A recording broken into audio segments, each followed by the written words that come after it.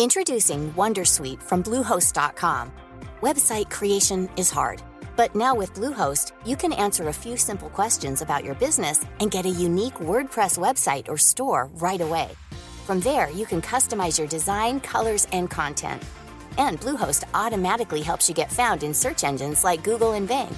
From step-by-step guidance to suggested plugins, Bluehost makes WordPress wonderful for everyone. Go to bluehost.com/wondersuite.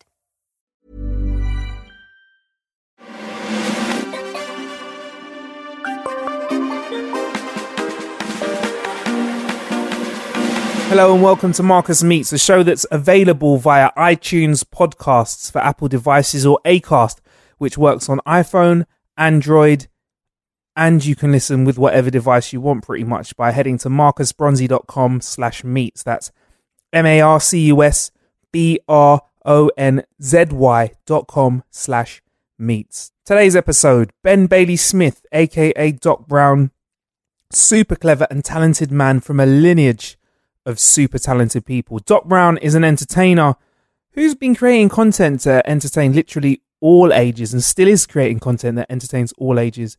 Everything from children's books all the way through to full-blown comedy shows for adults. There's a lot of great knowledge Doc Brown drops on us on this episode. We also talk about the first time Ricky Gervais called him, what he said, his ITV drama called Brief Encounters, what stand-up he prefers, how to rap like Drake, a very cyclical part of his life, so much, and learning as well. There's a lot about learning, and Doc Brown seems like somebody who's definitely learned a lot, and it's good to learn how other people learn as well. Anyway, before we get stuck into it, he mentioned that being on TV can make you aware of changes in your weight. But can you really tell from watching yourself on the box whether or not you have a couple of extra pounds here or there? Yeah, you just look at yourself and think, oh my God, what was I eating? What was I eating that week? Yeah. You know, there's that saying like the camera puts on 10 pounds. Yeah, I don't know. I don't know if that's true, but what it does do is it provides you with a constant mirror. And if you're not a mirror guy, like I'm not really a mirror guy, I don't really care that much. But when you see yourself, you're like, oh right. Okay. Yeah. And I'm never going to be one of those gym guys. You know, most of the actors that I work with, they're all gym guys. I can't be arsed with that. I think people should look like normal people, but at the same time, I want to sort of... I know it's crunch time. What Once about I fat hit 40, people, though? Should they not be gym guys? Well, I mean, if you're fat, I think you just, you got to ask yourself some questions. I think if you're totally happy, then... It's not an issue unless you're like morbidly obese and it's going to kill you. Yeah. You know what I'm saying? Yeah. And that's something that I think an outside party needs to have an intervention and force you to save your own life. But if you're just festively plump and you enjoy it, then whatevs. Yeah. But like for me, whenever I've been weighty, like I feel more tired. I don't want to do shit. Less self-esteem. So you can generally feel it though. Yeah, like when I've been fat, bruv. Like this ain't about me. I've been fat. Yeah, I've been actually fat, like as a youngster. So I know what it's like. How fat was that? I wasn't like like I say, obese. But I was fat enough to have the piss ripped out of me at school. Like you what? Know? Like it just is what it is, isn't it? Really? Yeah. Just you even chubbiness is like. That's enough. Like, how kids are. Yeah. Kids are animals. They are. What do we want to go into nicknames and stuff? I mean, I can share with you if you share with me. I don't remember particularly, but I remember Marty McThigh. Yeah. Okay. Which I still get called occasionally by some of my closer friends. Yeah. Okay. I don't mind that one. I find it quite funny. What, Marty McFly? Yeah, I think it's good. It's solid. I think that kids come up with the best. Kids come up with the best nicknames for stuff like that. That's where all the best slang comes from. Yeah, kids. I was speaking to like an uncle-in-law, and he used to get called Eyeball by his brother and sister. I was like, what you see? Why? And go because they always used to. There was like two siblings, three kids in total, and he was the youngest. But he always wanted to be in on what they were saying when they were like, whispering and talking like kids do. And apparently he was always at the other side of the room eyeing out what they're saying, so I couldn't eyeball. Anyway, Ben, thanks for coming down today. We're here obviously to talk about, first off, because you're such a multifaceted entertainer, the acting side of things, man, like kicking ass out here. Yeah, well, what do you want to talk about first? The film? I'm trying. Like, listen, the ITV show? Whatever you want to discuss, I'm open to discussing. So, the important thing is that the interview is not boring. That's my main thing, because I find interviews quite tedious a lot of the time because they're so heavily they're sort of PR'd to death. Okay, all right. Well, then let's go back to fat people. Whatever you want to talk about, I'm happy to talk about. Before we go on, the only thing that upsets me about fat people is the noisiness of sitting down and just when you're doing things that shouldn't require noise. No, it's not getting up and sitting down. When you're doing things that don't require noise, like just sitting there quietly next to me on some public transport, I don't want to hear the distress of the weight on your chest. Okay. Well, I mean, there's something slightly fascistic about that opinion. I mean, we've both been fat, so we should appreciate, the difficulties that those people have. Yeah. I mean, I don't really have a problem with that. I think you've got to take every situation as it is. Oh, thank you. I've just been delivered a cold beverage. Thank you. A warm one. No, I don't have an issue with that. I've got more of an issue with pregnant women like doing those noises. Like, I know you're pregnant. You don't have to. Like, everyone can see. Really? Yeah. And just like constantly. Like they're the first people to ever have a baby. And they're just stroking themselves constantly. Yeah, looking at you going, guess what? Yeah, I get it. I'm pregnant. Yeah. Fair enough. Yeah. So yeah, David Brent, Life on the Road. Let's go there first, man. Okay. Tell us a bit more about your character, though, please. Yeah, I mean, well, it's based on a character that me and Ricky developed for Comic Relief in 2013, who is a sort of nice but dim, aspiring rapper called Dom Johnson. He's not the sharpest tool in the box, but he's very loyal, and he sort of follows David around a little blindly, because David is providing him with the finances to record his demo. And he doesn't see he just doesn't have quite enough imagination to step out on his own. So what you see in the movie is essentially a kind of passive aggressive father and son kind of relationship between David and Dom, that has its various ups and downs. Ricky phoned my phone in 2012 when I was sat in my garden, and said, "Hey, it's Ricky Gervais," and I just thought it was somebody wasting my time, because actually the first thing he said was, "What's up, Doc?" which I find really irritating naturally. And then he did the laugh. And then he said, "No, it's Ricky Gervais." And obviously I just thought it was someone wasting my time, so I was like, "Dude, I really don't have time for this." And then he passed the phone to somebody who turned out was something of a mutual friend, who said, "No, it really is Ricky. He's got something he wants to ask you." So he said, like, "I've been watching you on YouTube and stuff, and I'm doing this tour of Scandinavia. I wondered if you come and open for me." So that was that. That's how it started. And he flew me out first class to Norway, and that was the first and last time I've ever been on first class. It was lovely. And did the gig, and we had a few beers and started chatting about future work. Really, he was just developing a show called Derek, and he said, "I'd love to try and crowbar you in there when we get back to London. You should come round. You should try do some writing." So that's what happened. We went round, and Derek came first. We developed an episode together, and then just in the process of hanging out, we started writing songs together, and that's where the Equality Street song came from. Yep, acceptance. See that Kenyan guy with mental eyes? He might be totally normal. You can't generalize. Black people aren't crazy.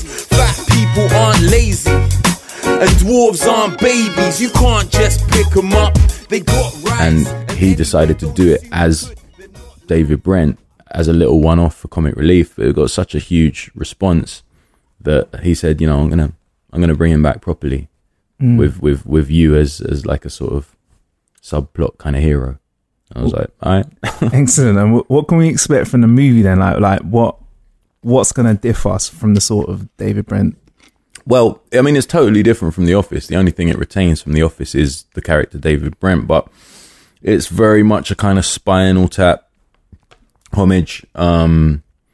It's, I guess, something of a musical because it follows David's sort of disastrous attempts to be a rock star.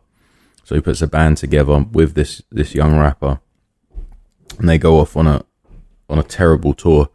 So I guess it's kind of a road movie, a buddy movie, and a kind of musical rockumentary. Yeah. And you mentioned Ricky, like straight off the bat when he called you, was just cracking jokes already. Like, yeah, straight away. So set life must have been kind of interesting then. Life on set was, I've been involved in upwards of 20 shoots now, and life on the road was easily the most entertaining, the most fun, and it was the one that kept you on your toes the most as well, because he would encourage us to improvise every day on set, come up with things, and then he'd just edit in the moment. He'd say, oh yeah, that thing you said there, just narrow that down, you know, and then we'd shoot it. And a lot of that is in the movie, amazingly. So every day was kind of scary, but in a good way, because most things you shoot very, very regimented. You say what's on the page and you do exactly what was planned. Whereas Ricky, some days we do something completely different, and the crew loved it as well. Even though it was hard to plan for stuff, most days everybody loved it because it was just different. And Ricky always finishes early. That's why he's so popular as a director in the industry. Most shoots just go on, 12 hours a day. Ricky will always be done by like 3:30, 4. Really? Yeah. Wow. Yeah, so everybody loved working with him. Yeah. It was a fun shoot, man. And with, these actual musicians in, and actually being on the road, going from venue to venue to shoot, I just had a ball because, I come from music, and I find, shooting TV and film, it's great, but it's very workmanlike, and it's very, very tedious at times. People don't realize it's not like music. Music, probably the tedious thing is rehearsing and sound checks, and sometimes the travel. But on the whole, you're with friends, and doing a music gig is not like doing 12 hours of shooting in a day. You don't necessarily have to begin work at 6 a.m. and be drinking tea. You can start work at sort of 10 p.m. and have a beer. Do you know what I mean? And still do your job amazingly well. So with that in mind, with the musicians, particularly Andy Burrows, who's former drummer and MD and songwriter for Razorlight, we just had a ball, man. Like, those guys would be out in lunch break, like finding the nearest pub, and you'd have to drag them out, and like all the prop beers, just drink them. So they were actual beers. They weren't prop beers like EastEnders. There was some scenes we shot where we were so drunk it was silly. Like, there was one scene we shot in a bar above Dingwalls. Do they still call it Dingwalls? I don't even know, in Camden Town. I think they call it the Lock now. But we had, like, for some reason our characters were given Desperados to drink at the bar, which, for those who don't know, are like sort of a mixture of beer and tequila.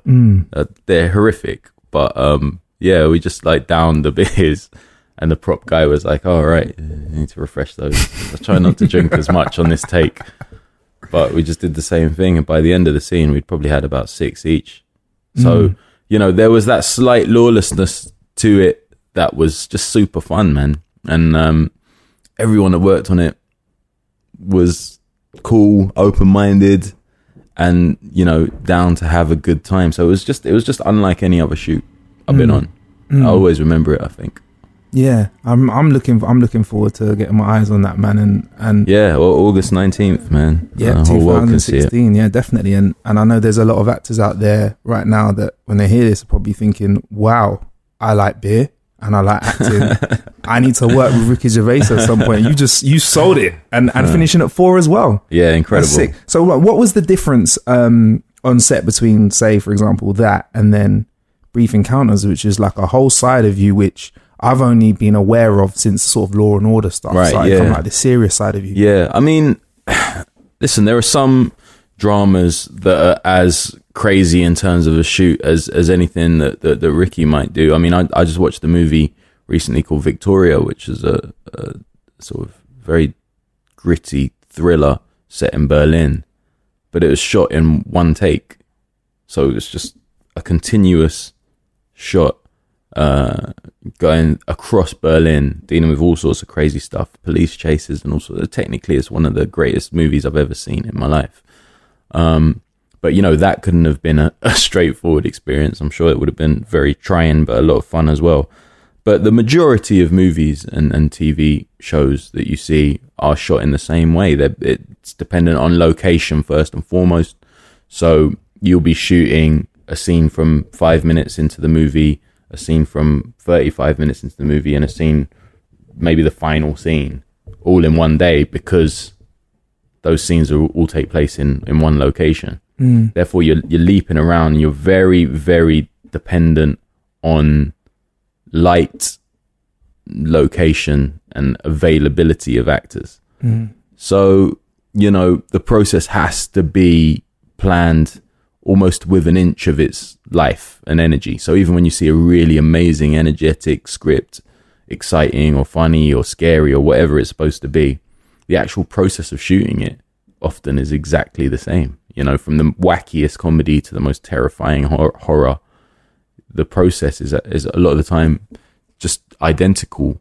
And so on something like Brief Encounters, you know, the biggest difference is this is an ITV CPL production, you know, big companies, lots of experience of shooting stuff, and they're going to do it in the way that they know how to do.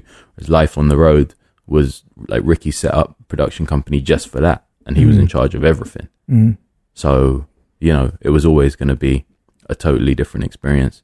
I mean, you know, Brief Encounters was just as enjoyable, but in a totally different way. It's way more of like, okay, this is a job. Do you know what I mean? You can't be nipping off to the pub at lunch break and stuff. You know, people are on you to get things done, and time frames are everything. Okay, well, as we're recording this, I've not actually seen it yet. I've just seen the trailer. Sure.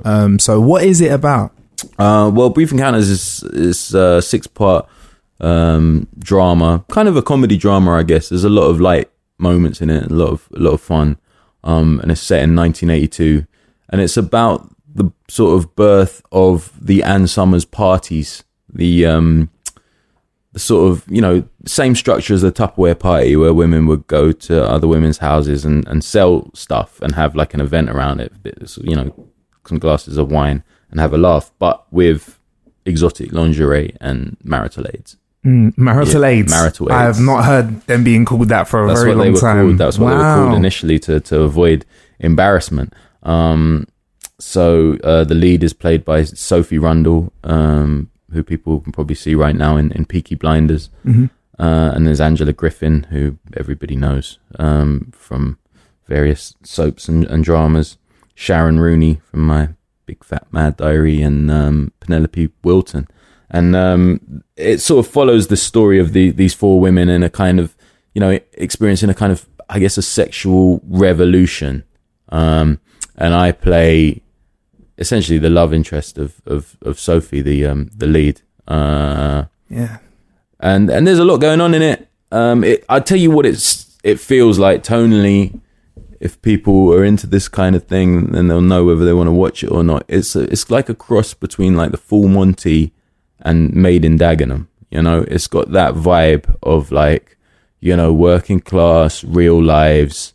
It's up north, smatterings of comedy, feel good stuff, but also, you know, quite, I wouldn't want to say gritty drama, but, you know, real life drama. Yeah.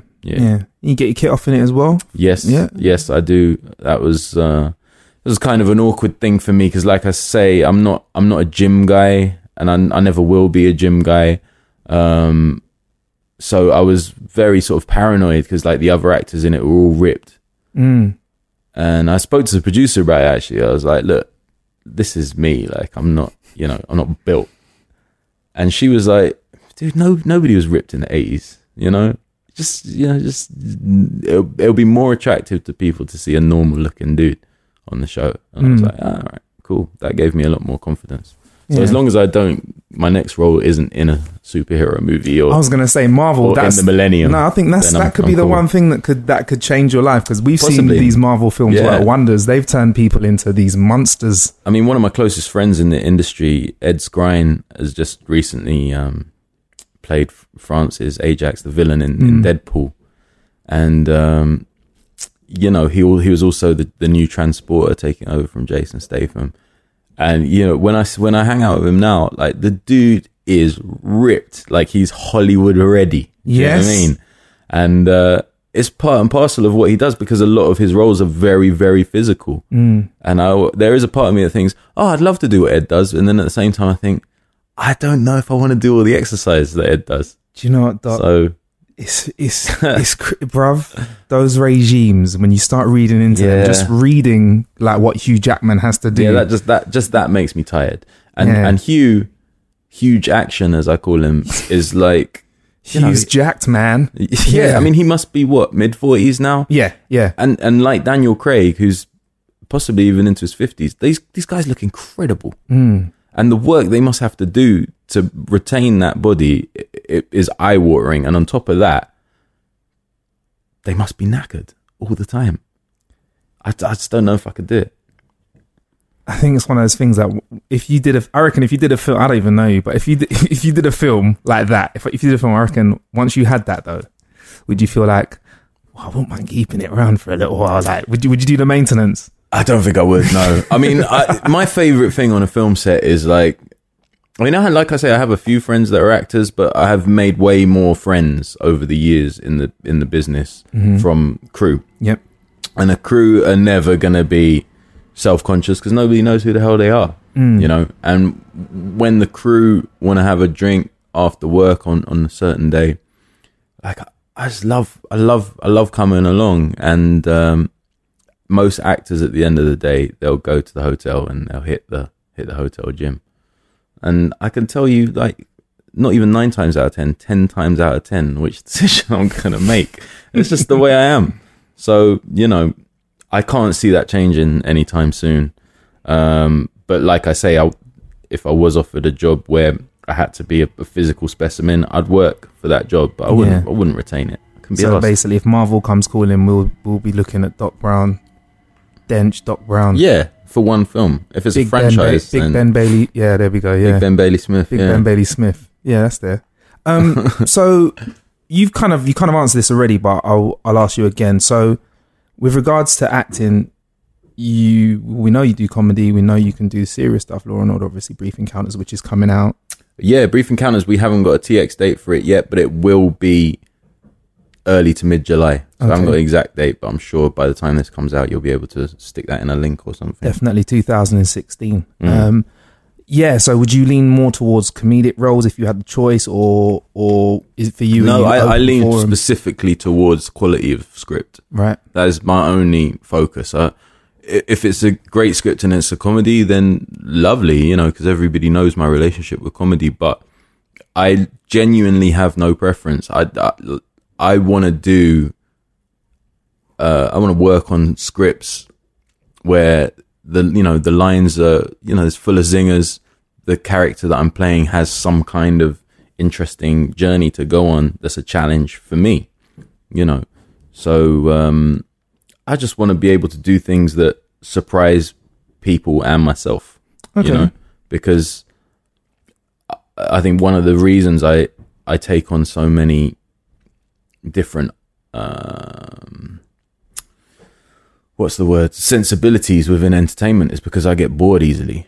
I get bored very, very easily. So if I'm doing one thing for too long, I'm just like, it's like with stand-up, my promoters, my live promoters and fans, I say, hey man, you know, one more show and you know, full length show, you could be at Wembley, you know, doing arenas and stuff. And I'm like, I don't really fancy that. Like I prefer stand up to be intimate, and I prefer to do it when I want to do it. I don't want to be forced into suddenly being funny. Like when I feel funny, that's when I do stand up. And it's the same with all my other stuff. Sometimes I want to make music just for the hell of it, and then that's what I'm going to do. Sometimes I want to write for children, and that's what I'm going to do. You know, and for some people, like they can't get it in their heads, and it's just like, no, I can't handle. You can't be good at this. You can't do that. And I'm like, well. Head over to Hulu this March, where our new shows and movies will keep you streaming all month long. Catch the award-winning movie Poor Things, starring Emma Stone, Mark Ruffalo, and Willem Dafoe. Check out the new documentary, Freaknik, The Wildest Party Never Told, about the iconic Atlanta Street Party. And don't miss FX's Shogun, a reimagining of the epic tale, starring Anna Sawai. So, what are you waiting for? Go stream something new on Hulu. Introducing Wondersuite from Bluehost.com. Website creation is hard, but now with Bluehost, you can answer a few simple questions about your business and get a unique WordPress website or store right away. From there, you can customize your design, colors, and content. And Bluehost automatically helps you get found in search engines like Google and Bing. From step-by-step guidance to suggested plugins, Bluehost makes WordPress wonderful for everyone.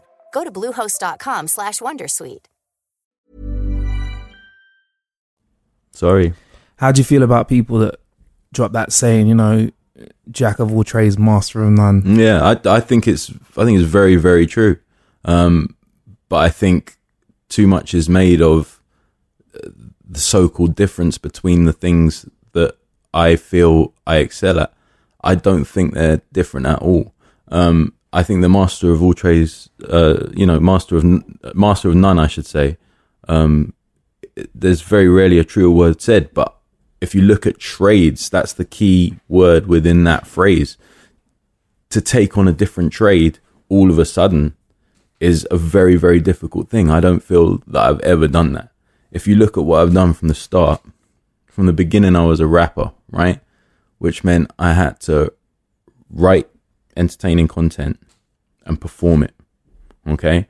From there, I went into stand-up, which meant I had to write entertaining content and perform it. From there, I went into acting. I didn't even have to write entertaining content because that was written, but I had to perform it.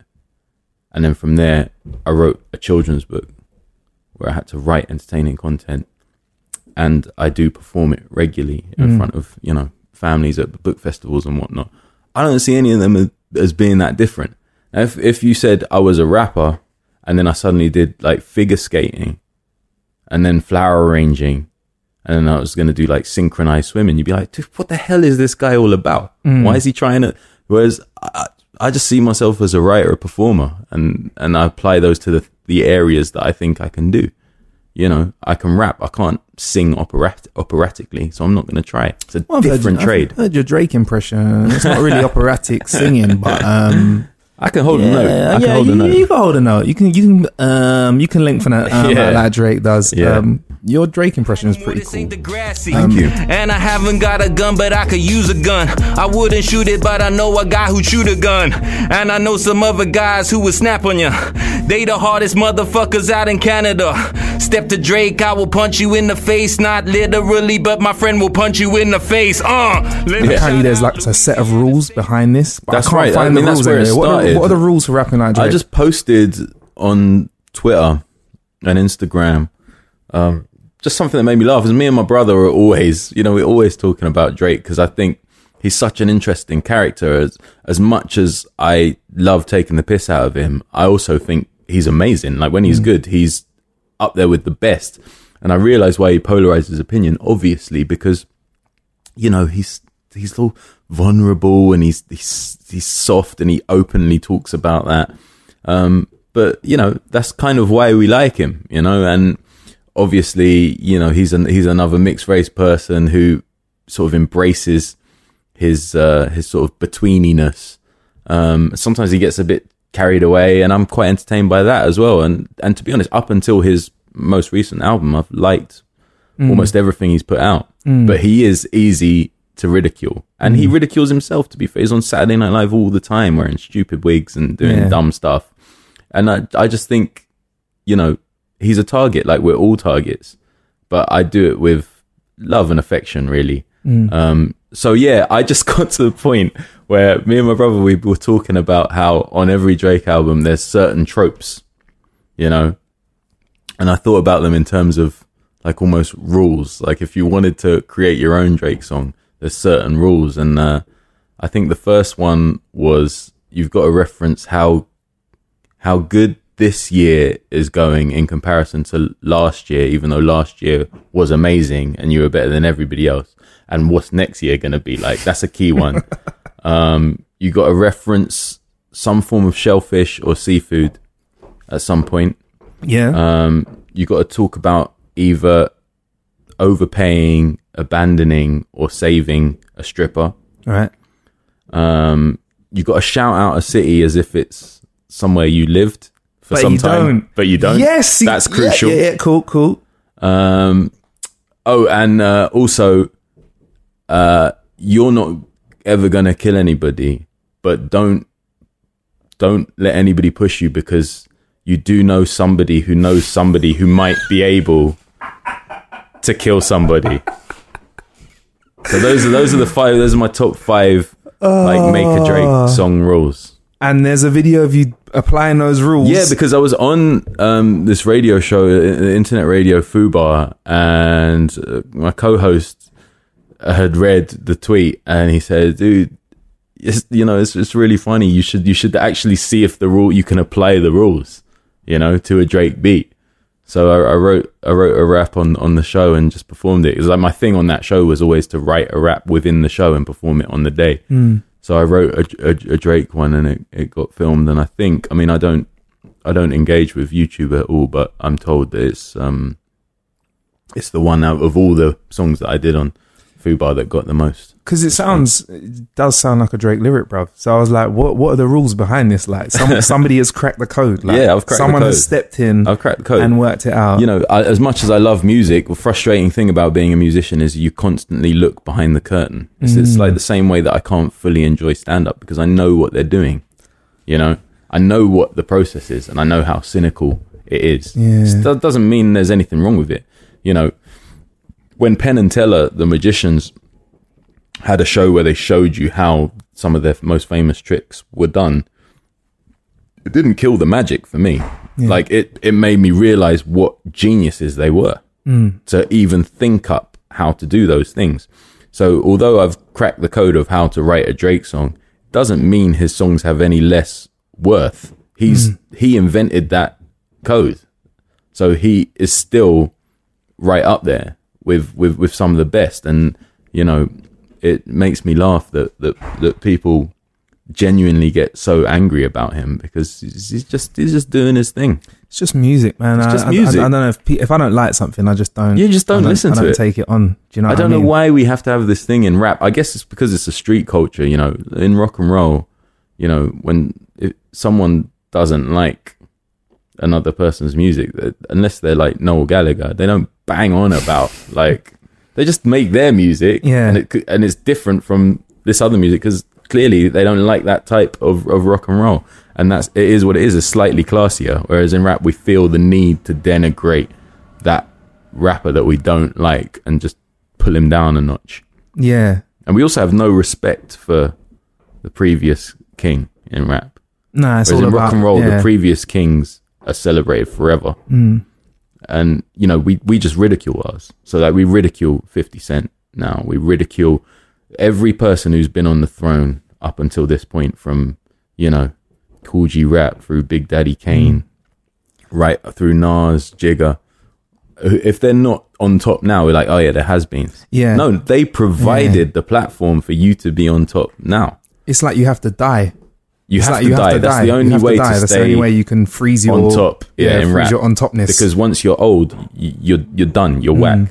And I'm not saying like 50 Cent's output now or Eminem's output is something that I listen to. but it cannot be denied. Like 2000, when 50 put out Power of the Dollar, I mean, he was untouchable for me. Like he was my favorite rapper at that time, which seems crazy to say now. And Eminem, similarly, you know, I mean, everybody knows what he did.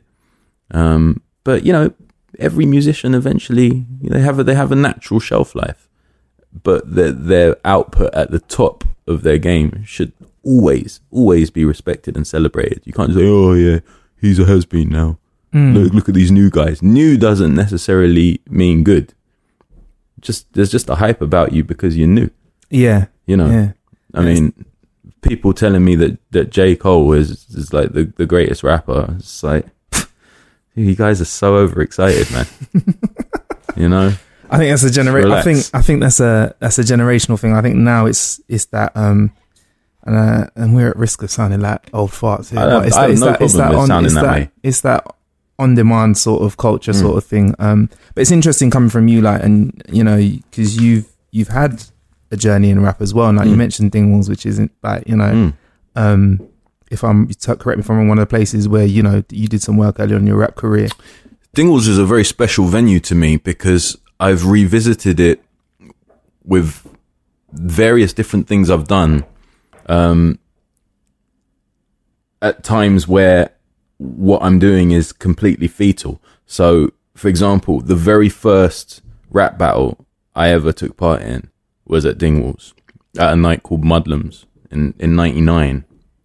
And the very first paid stand-up 8 minutes that I did was for Jongleurs at Dingwalls.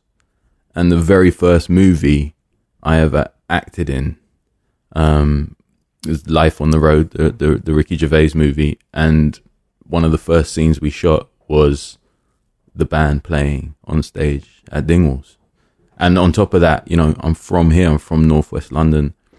Camden was like my West End as a kid, you know. Yeah. So my relationship with the area is very profound, and it means a hell of a lot to me. So yeah, Dingwalls is a funny one. It just keeps sort of popping up.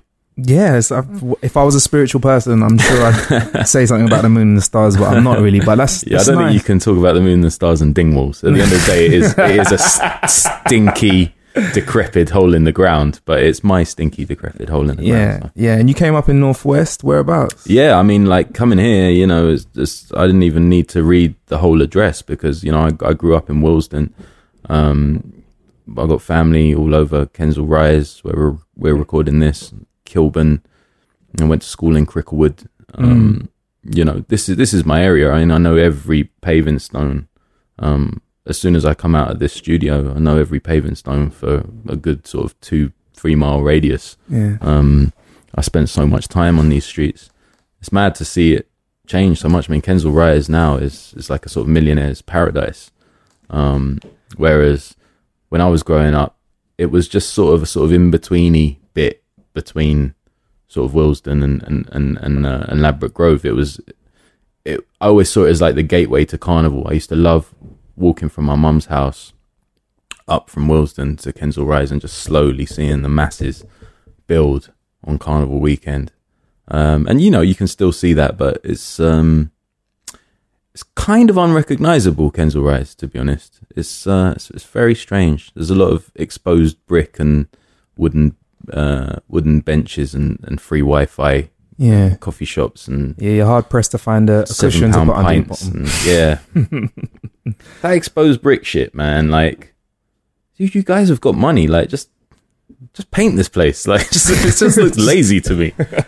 Exposed brick and old bits of furniture to sit on. It's like a phrase, street food. I saw a place in Covent Garden the other day that was like, had a sign outside saying "Come inside for street food," and I was like, "Well, that's oxymoronic to begin with. Street food, it should be on the street." I had a little peek in, and they had like these Jamaican themed bits of food. I didn't see any Jamaicans working in there, but there was like sort of Jamaican-y fusion type patties. Everything was wildly overpriced, and I was like, "This is not street food. This is not street food." When I was in Colombia, and I went into like a store that was a bit bit like Woolworths, just sort of like a low budget, kind of low rent supermarket-y superstore type thing. And outside on the high street, outside that store, there was this glass case, you know, those sort of hot box glass cases that you get, you know, to keep food warm. And what this dude was selling was, inside the glass case, there was an entire pig, right? A whole pig that had, I don't know, been buried and roasted or something like that. But like all its skin was sort of browned and blackened in places. So the skin was all edible. It was chopped in half. Let's see, not horizontal, like just down the middle. I'm getting my Damien Hirst on. Okay. I'm trying to imagine it's how crazy. It was and cut. then turned towards you so you could see inside the pig. It had been completely gutted. And what was inside was all the pork shreds pulled off, mixed with brown rice and black-eyed peas, and, you know, various herbs and spices and stuff. And this is called La Tuna. And he'd just get like a burger box, top that up massively with ladles of this shit. And then he had his like 3 or 4 homemade hot sauces. And then you just choose a bit of crackling. He'd tear you off a bit of crackling off the pig. 70p. 70p. That is street food. It's kind of like a biryani, you know, like a biryani, like an Indian curry all in one. With dry crackling. rice. Yeah, but with crackling. Banging. That's street food. Yeah. So have you traveled quite a bit then? I've traveled the world amazingly, thanks to stand-up, you know. I was never a traveling guy. When I was growing up, I was so London. Even into my 20s, I was just, I loved London. I never felt like I needed to leave. Even though I had like wild aspirations, you know, I wanted to be an entertainer. I wanted to sort of touch the world with stuff that I'd created for as long as I can remember. But I never had any interest in leaving London, ever. Like, I always had this opinion, like, you know, by the time I was like 12, I could swear in like every language on earth because of the kids I grew up with, you know, like the various different crews I ran with would all invariably have Caribbeans, Africans, Turks, Bangladeshis, Pakistanis, Jews, Muslims, you know, we had it all.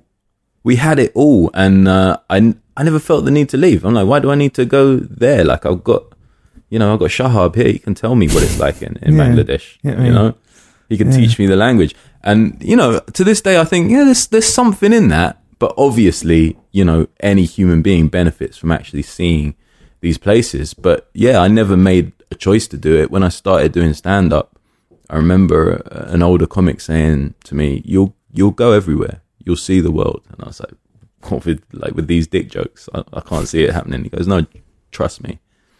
And soon enough, I think my first trip abroad to do stand-up was in Singapore, and then it was Dubai, and then it was Australia, and then the States, and then Canada, Switzerland. And, you know, wherever there's an English-speaking community, an expat community, or, you know, the community just happens to speak English, like in Holland where everyone speaks English, or Scandinavia, which I've toured 3 times, where everyone speaks English, you know, you can do comedy.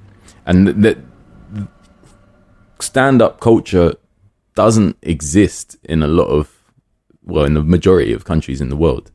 It's obviously huge in the States, but even in America, they don't have stand-ups per capita like we have. Relatively, we've got a ridiculous amount of stand-ups considering how small our population is. For some reason, it's this uniquely British thing. And because of the power of the internet, social media, and most of all the sites that provide video content, YouTube, Vimeo, Vivo, and all of these, British stand-up has traveled the world, and the world is a much smaller place. So you can go anywhere and do stand-up. And amazingly, since I started in 2008, I've been to every continent doing it, apart from Antarctica. You know, and that would be interesting.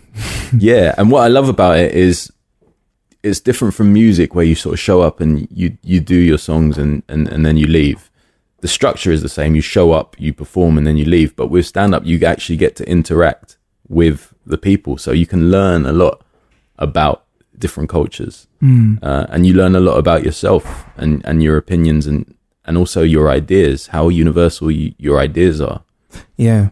And I'd say the toughest place to play in the world is the States as an Englishman, because we share a language, but the culture is so different that our reference points are wildly disparate. Whereas, you just go across the border to Canada and culturally we're much closer. I hardly have to change anything to perform in Montreal. Really? Yeah, Toronto. Really? Because I think I've obviously, I've seen your shit online, and I feel like there was some stand up that you did where you spoke about, for example, trick or treating not really being trick or treating, and I felt that was one of the parts. And go online and find it's fucking hilarious. And that was one of the things that.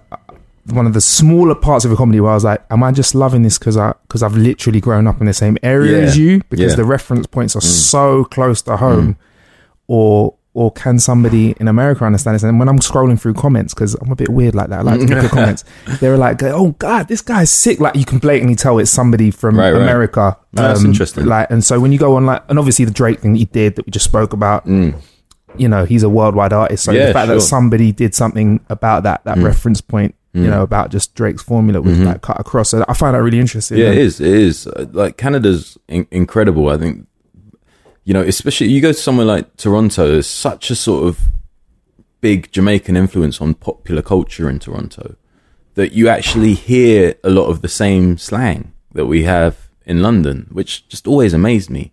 They call trainers crepes, Fuck off. Yeah. There's a song that you should seek out, and it's from around about 99, 2000. It's by a rapper who for a long time was the biggest rapper in Canada. He was called Cardinal Official.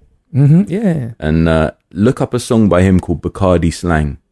And, this is a guy who at the time had not toured the UK. No, in the same way a lot of Americans and Canadians don't have a massive understanding of European culture. Listen to Bacardi Slang and listen to the amount of slang on there that you're like, dude, that's London slang. How is that possible? Right. But I'm half Jamaican, and I'm of the very biased opinion that Jamaica, despite being a tiny island, provides a massive amount of popular culture that completely travels across cultures around the world. Yeah. Well, you know what? I'm not Jamaican, so I can give you the outside point of view. I'm half Nigerian, half English. Jamaicans do cool shit, man. It's not hard, bruv. Like, you hear a Nigerian man cussing out somebody, yeah, he might sound like he's cussing out somebody, but something about the way he kisses his teeth just ain't the same, bruv. I'm being honest with you, yeah. Like, that's very I think funny. nobody can chastise like a Nigerian person, yeah. No, it's very true.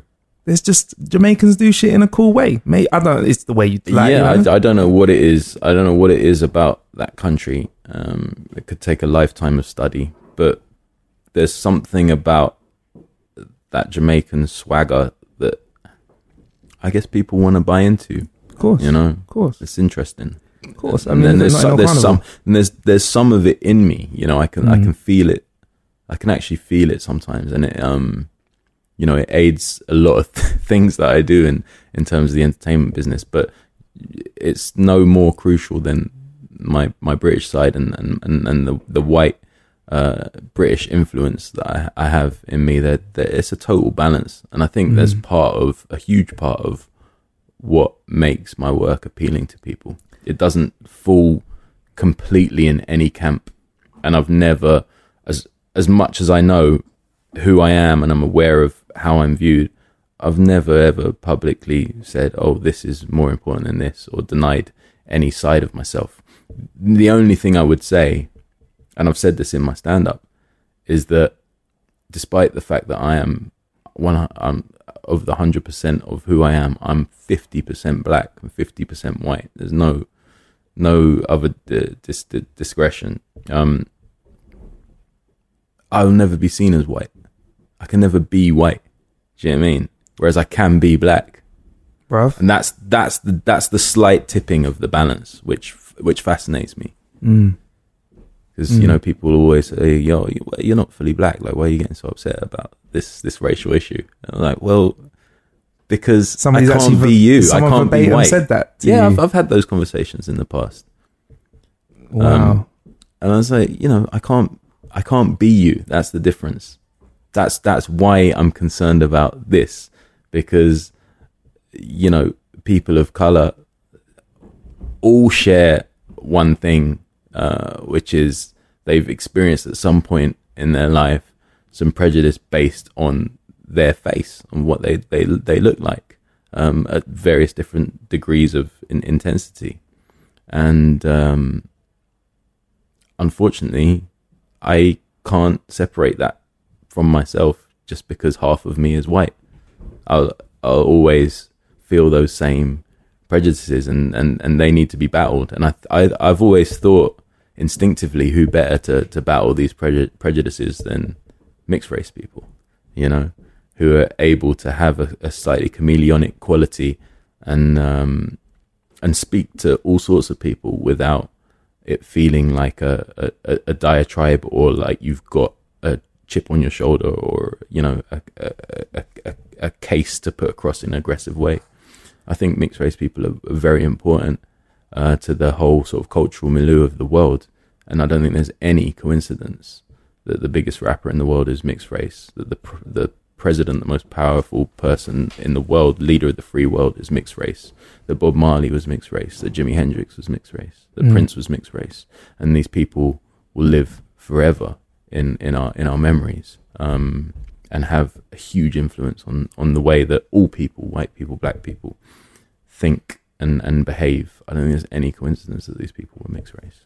It's funny you say that. I'm trying to think of a comedian that sits in that area other than yourself. And no, I kind of own that shit, and I'm glad, because it leads to a lot more work for me. It's the one time like my color has been a huge advantage. I was going to ask you that, yeah. Because, you know, I in my earlier days of stand up, I did the black circuit as much as the white circuit, and all the black comics would say to me, dude, you got to get off the black circuit. Like, you are made for like the world circuit, you know. And I never saw it as being trapped in the black circuit. I just thought, I'm going to do this gig and I'm going to do that gig, and I didn't change my style really for either circuit. The only thing I did was I was probably a lot more energetic on the black circuit, because you can't be as sort of mumbly. They haven't got the patience for that. Plus, on the black circuit, it's never fully quiet, you know. Yeah. Whereas on the sort of mainstream circuit, everybody shuts the fuck up. Everybody, you know. Whereas, you know, black audiences, they'll comment, you know. No, I'm not talking about heckling. They just get involved. Yeah, as you walk on so you've got to be a bit more, yeah, like, on your game, and a bit more forthright. You can't be as self-deprecating, I think.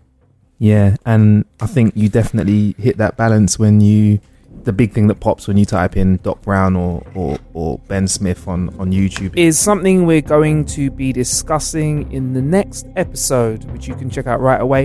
In the meantime, this show's produced and hosted by me, Marcus Bronzy. Thank you to the co-producers Billy Wright, Shane Powell and David Shawcross. Special thank you to Milo Fisher in research, Wide Awake aka CJ Beats, and Jordan Crisp for the intro and outro music. You can listen to Marcus Meets via iTunes podcast for Apple devices, or Acast, which works with every phone that is smart. If you're unsure what will work with your device, then head to marcusbronzy.com/meets to listen any way you desire. We would love your feedback in the form of a rating and review. You can do that by going to marcusbronzy.com/review. And if you really want to support us, buy us a cup of tea. Become a patron. And in return, we'll give you bonus content, early content, and extra information, and ways which you can get involved in Meets and form the shape of future guests and shows and questions by going to marcusbronzy.com/thanks. Thank you. Head over to Hulu this March, where our new shows and movies will keep you streaming all month long. Catch the acclaimed movie All of Us Strangers, starring Paul Mescal and Andrew Scott. Stream the new Hulu original limited series We Were the Lucky Ones with Joey King and Logan Lerman. And don't forget about Grey's Anatomy. Every Grey's episode ever is now streaming on Hulu. So, what are you waiting for? Go stream something new on Hulu.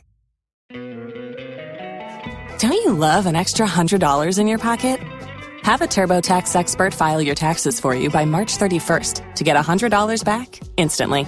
Because no matter what moves you made last year, TurboTax makes them count. That means getting $100 back and 100% accurate taxes, only from Intuit TurboTax. Must file by 3/31. Credit only applicable to federal filing fees with TurboTax full service. Offer can be modified or terminated at any time.